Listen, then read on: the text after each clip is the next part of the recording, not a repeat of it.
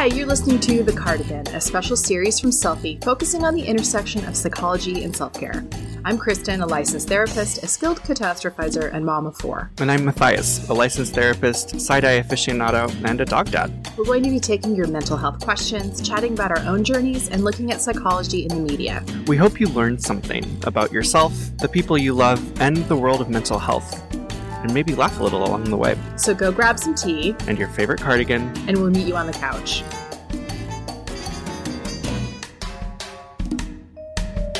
Hey guys, welcome to Selfie. We are going to be chatting about our personal mental health this week. We're going to be giving some recommendations. We are answering a listener question about how to help a teen who's having a panic attack, but we're going to globalize that and talk about how to help anyone who's having a panic attack. And then today in Psych and Pop Culture, we're going to be talking about the phenomena of the scammer. We've got movies like Inventing Anna and The Dropout and The Tinder Swindler, where we're seeing people who have been incredibly successful with scamming other people. And we're going to be talking about, first of all, how this happens, and second of all, why we're obsessed with stories like this. Hey, Matthias. Hey, Kristen. Well, how are you? I'm doing all right. Yeah. For the most part. Yeah. I'm back in... I don't know if you go in seasons with your therapist. Yes. where like, you know, you're rolling along thinking, you know what, I don't think I need therapy anymore. And then you're like, the next week something happens and you're like, oh, yeah. And like all this shit comes up. So I'm in the midst of that with my therapist where like things are coming up again, stories. And I'm like, I'm sure I've told you this in the last 7 years. And he's like, never heard that one before. So it's been... difficult in some ways. Like I'm really good at compartmentalizing for better or for worse, so it doesn't feel like it's necessarily affecting my everyday, but I am aware that I'm diving back into some things that are hard and yucky to work with, and so that's where I'm at. Does your therapist give you homework? He doesn't. No. Yeah And I'm grateful for that because I feel like I wouldn't do it anyways. It's nice to not have that guilt hanging over my head. Yes. Yeah. It's so funny because I do sometimes assign homework, and I have clients who really, they want it. Yeah. They want it. And so they say, like, what am I doing this week? Mm-hmm. And I have other clients who don't, but if I do, I always say, this is optional. Right. Like, you don't have to do this. Like, if you're having a week that it doesn't feel realistic, don't do it at all. Right. Totally. Yeah. I same with my clients. I, as a general rule, don't assign homework though. Like if someone begs me for it, then I'm like, okay, here you go. Well, and a lot of times my homework will be like, check out this book or listen to this podcast. Right. Yeah. For me, homework in therapy is like, there's just some psychoeducation that it feels wasteful for me to spend our time on, if that makes sense. Yep. Like if I can give them a book and they can learn the concepts we're talking about and then come back in and then we apply it to their life, that feels, I don't know, time effective, I guess. Totally. Yeah. But a lot of times people don't, they're coming to therapy because they're not going to read that book on their own. Right. Yeah. And as you say that, like I do recommend books to people. Yeah. And like, I don't know, I guess I've never framed it as homework though. Everyone does everything so differently. So it's so true. Therapy is a weird job too, because you can never watch someone else. Right. Generally speaking. I mean, unless you're in training, but it is such a weird job because none of us really know what the other is doing. Totally. Yeah, we just talk about it, which like even that it's totally not the same. Totally. So. Yeah. It's so funny. Yeah. I mean, how are you? I am good. I am actually taking a solo vacation. Ooh. Yeah, it'll be interesting. My boyfriend and his daughter are going to Paris for her spring break. Okay. Unfortunately, his daughter and my kids don't have the same spring break. Oh. So my kids are going, but we're clearing the house out so that we could do a home exchange. So my kids are staying with their dad. So I actually have this like weird week where I can't be in my house. And I just really went back and forth with like, oh, I should go visit friends. Like I'm going to go to Austin or I'm going to go to New York.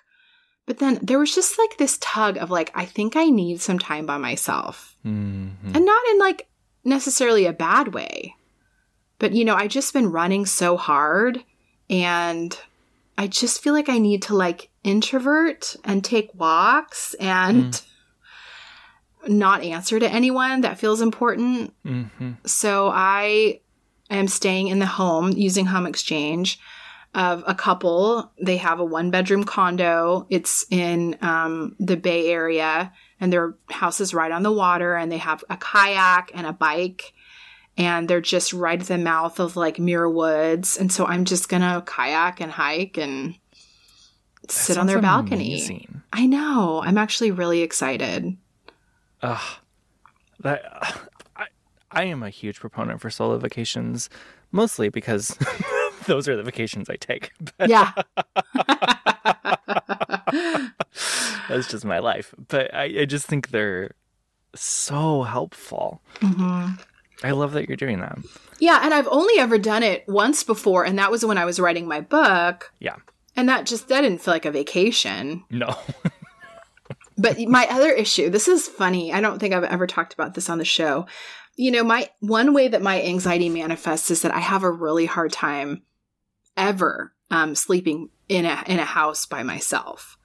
Oh, interesting. If my kids are home, it's fine. If there's another human being, I'm fine. But if I'm alone, I have a really hard time. And I especially have a hard time if there's a lot of entryways into the house. Mm-hmm.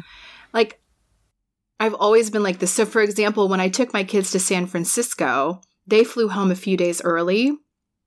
So I was in this beautiful Victorian house, but it had a million doors. Like, there were doors leading out of bedrooms to the backyard, you know, giant windows right on the street. And San Francisco's not the safest city per se. Right. And I had such a hard time. So it was funny because I'm looking for places, but I'm like, I just need a place with one entry and then like a balcony or something. Yeah. So I'm in a condo, which feels good. Yeah. It feels like what I can handle. But I was looking at all these, you know, on Home Exchange, there's all these gorgeous houses that are, you know, kind of in the middle of nowhere, you know, backing up to a woods. And I'm like, yeah, I can't back up to a woods in a house if I want to sleep at all. Yeah, that's fair. That's fair. I'm a mess. What do you have for 2 thumbs up? Yeah. So do you, I don't know, do you feel like you get all these scam calls on your phone? Yes. Maybe you don't have this, but I feel like I do. I feel like I'm constantly, like, between like 5, 10, 15 a day. Oh, I don't my get phone. that many. Yeah, I don't know how it happened, but it started, I don't know, a year, 2 years ago, where like every day I'm just getting perpetually My gosh. these scam calls. And I don't know where my phone number got out, who I gave it to. I don't know. But I found this app called Hiya.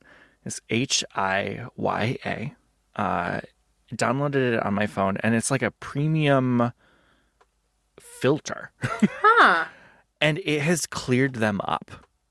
How does it work? I don't know. I have no idea how it works. I think it's similar to like an antivirus where they have like a database of like common scam phone calls, and it's like user generated, because so you can like if one gets through, you can report it to them and they add it to their database. Oh, that totally makes sense. Yeah, but it's been amazing. It's like, I don't know, $3 a month or something, and it has cleared them up to where I'm really not getting any scam calls anymore. And that is really incredible. yeah. So if you, and I've had my phone number, like I've had the same phone number for, you know, since I was like 16. Yeah, I've had the same. We didn't have cell phones when I was 16, but yes, I've never changed my cell phone number. Yeah, same. And I don't want to go through that trouble. I thought about it. I was like, is this getting so bad I need to change my phone number? I'm like, absolutely not. And this has been a really helpful.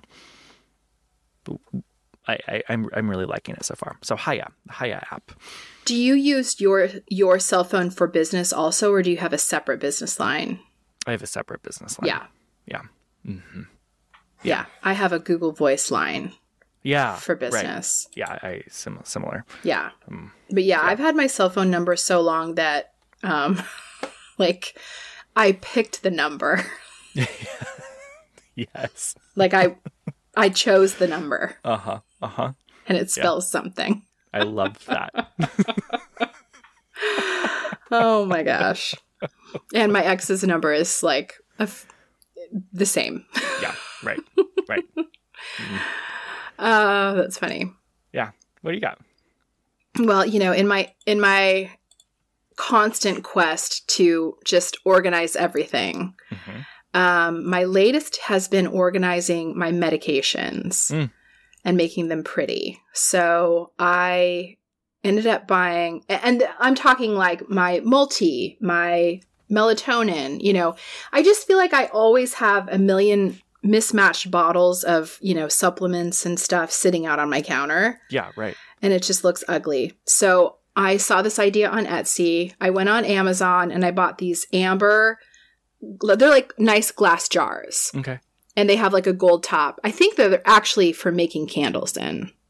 So they're like the size of a small candle.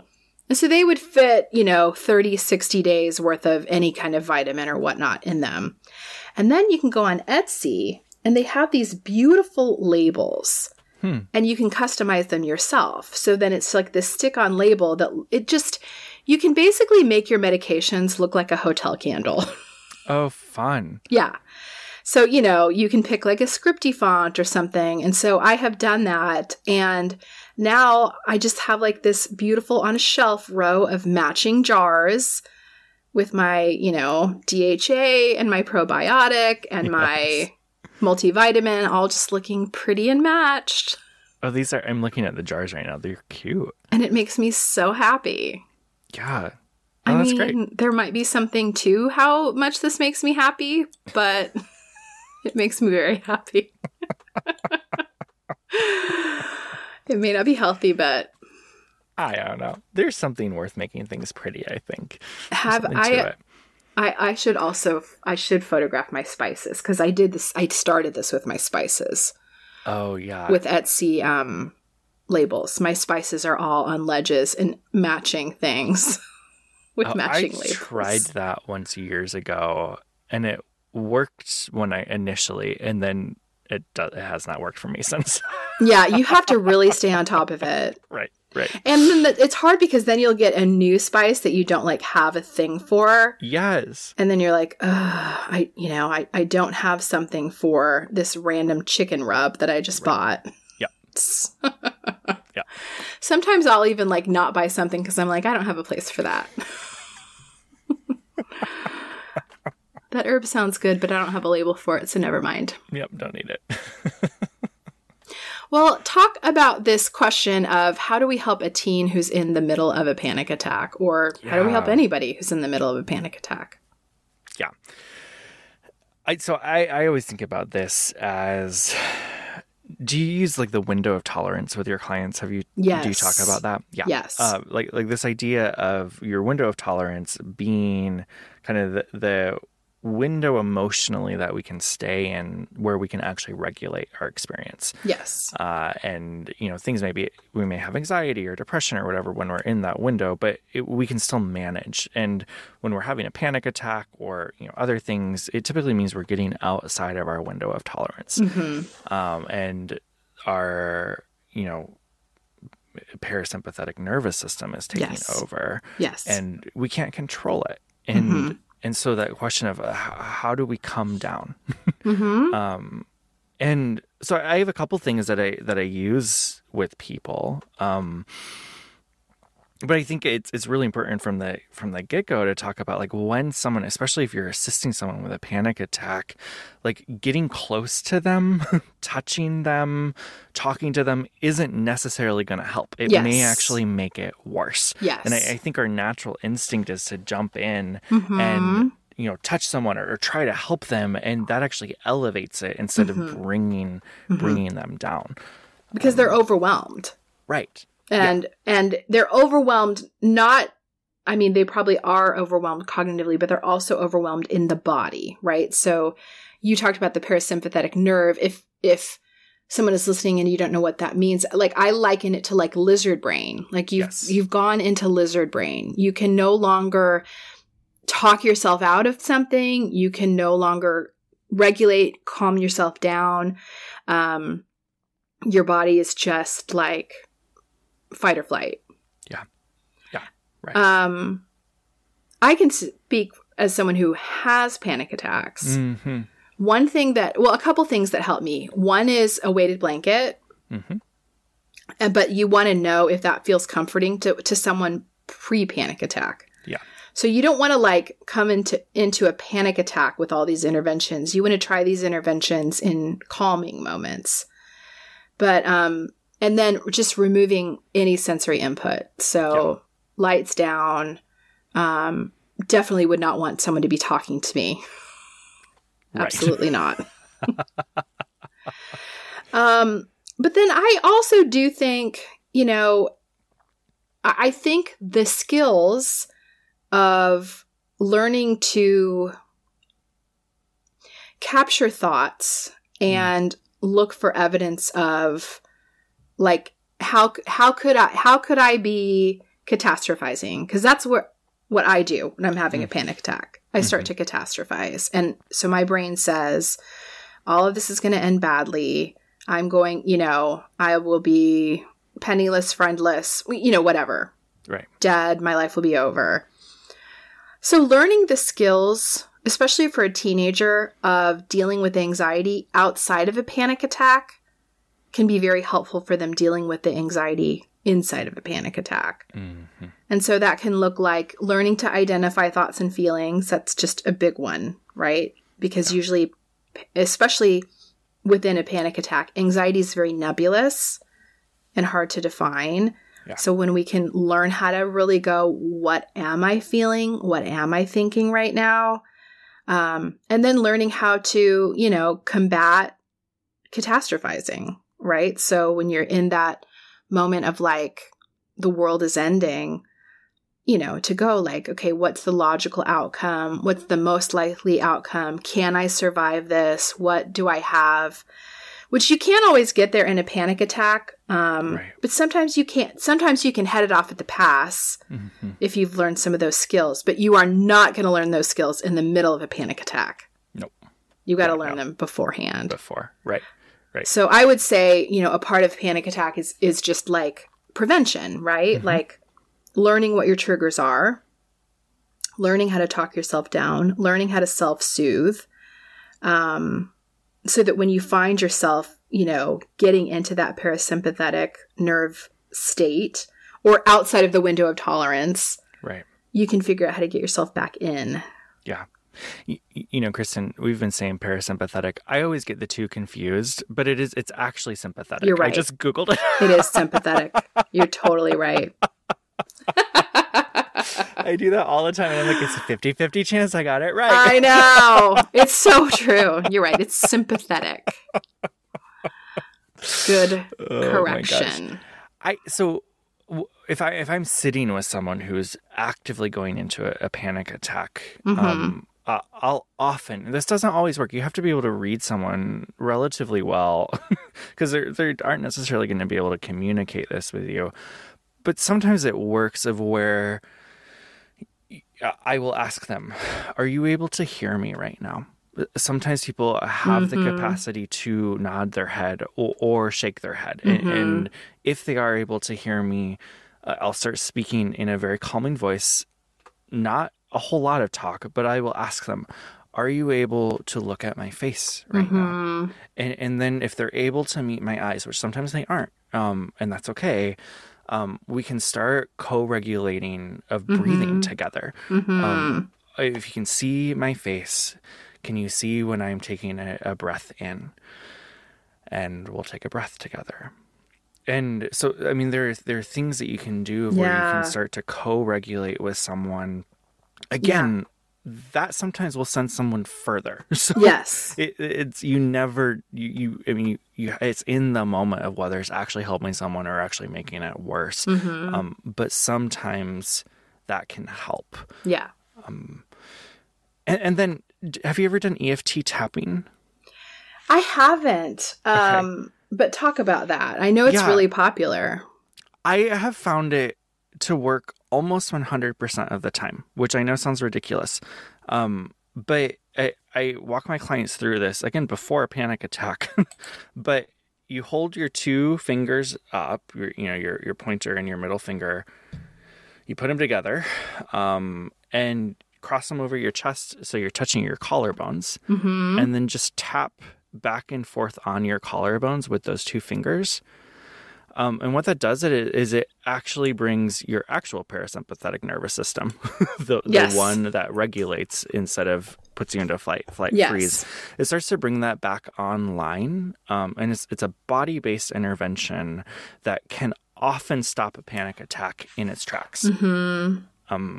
Again, doesn't always work. I've had it not work with people, but for the most part, it's magical how well it works. Yeah. Yeah, I have heard that too.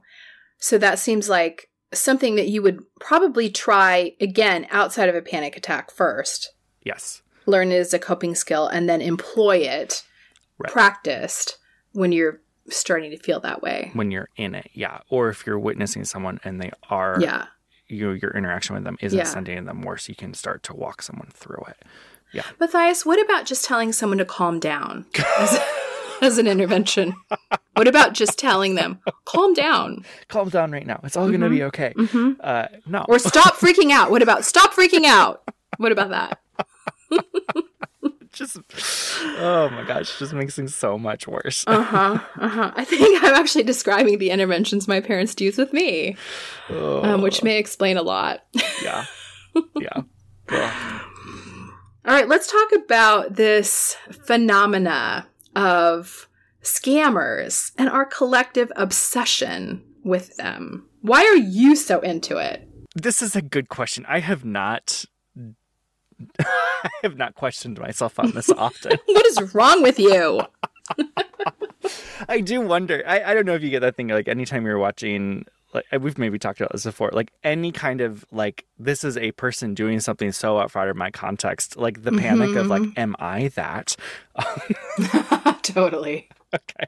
I'm not a scammer, but there's just such an allure. And I think some of it is just the fascination of how do people get away with this? Like you're just watching something that is so mind-boggling that it is. I mean, it's so entertaining.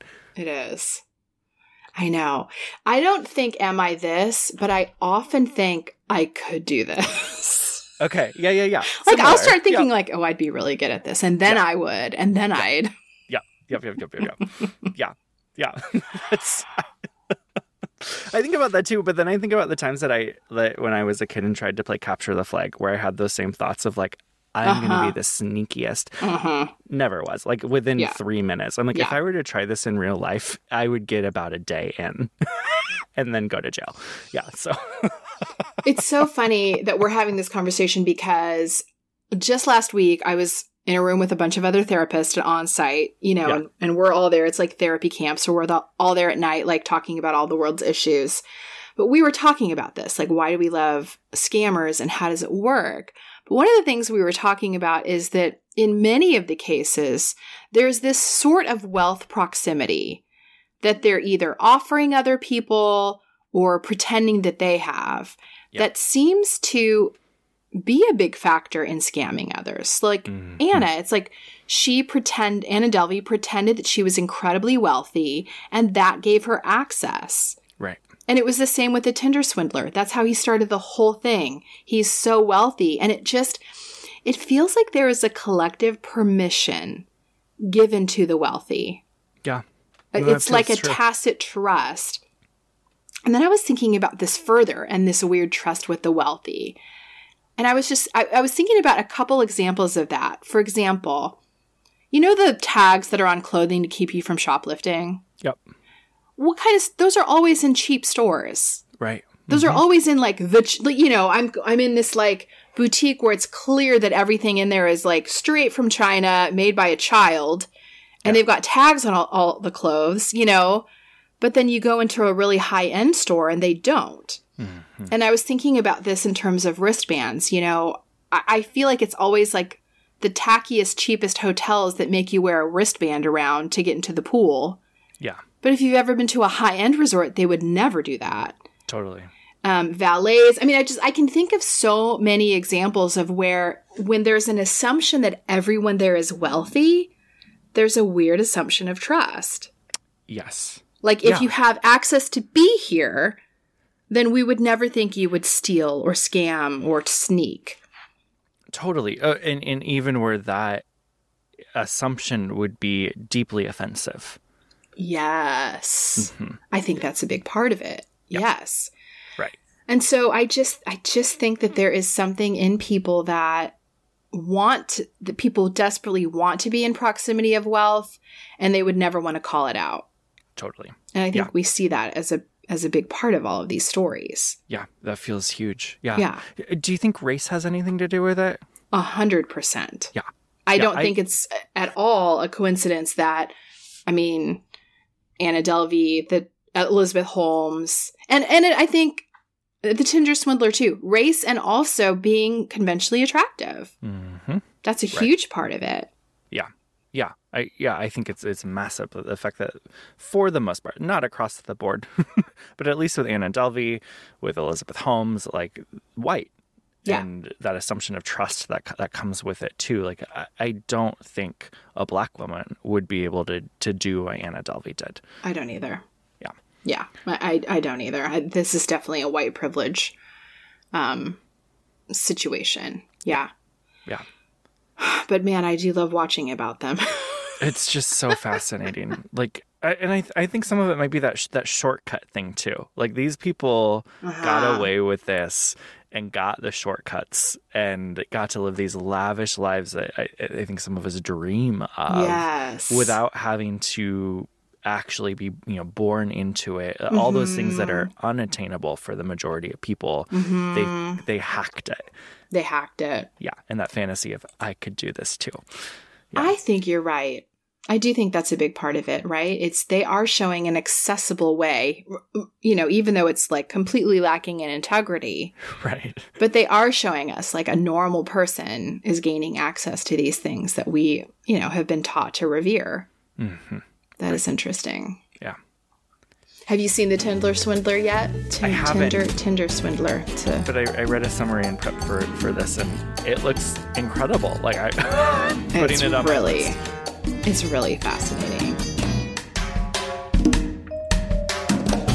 Hey, thanks for listening. Just a heads up, we're therapists, but we're not your therapists. This podcast is not a substitute for therapy, and by making it, we're not rendering psychological or other professional services. If you need therapy, we recommend you track down someone to help. Join us online for more of the conversation in our Selfie Community Facebook group or on Instagram at Selfie Podcast.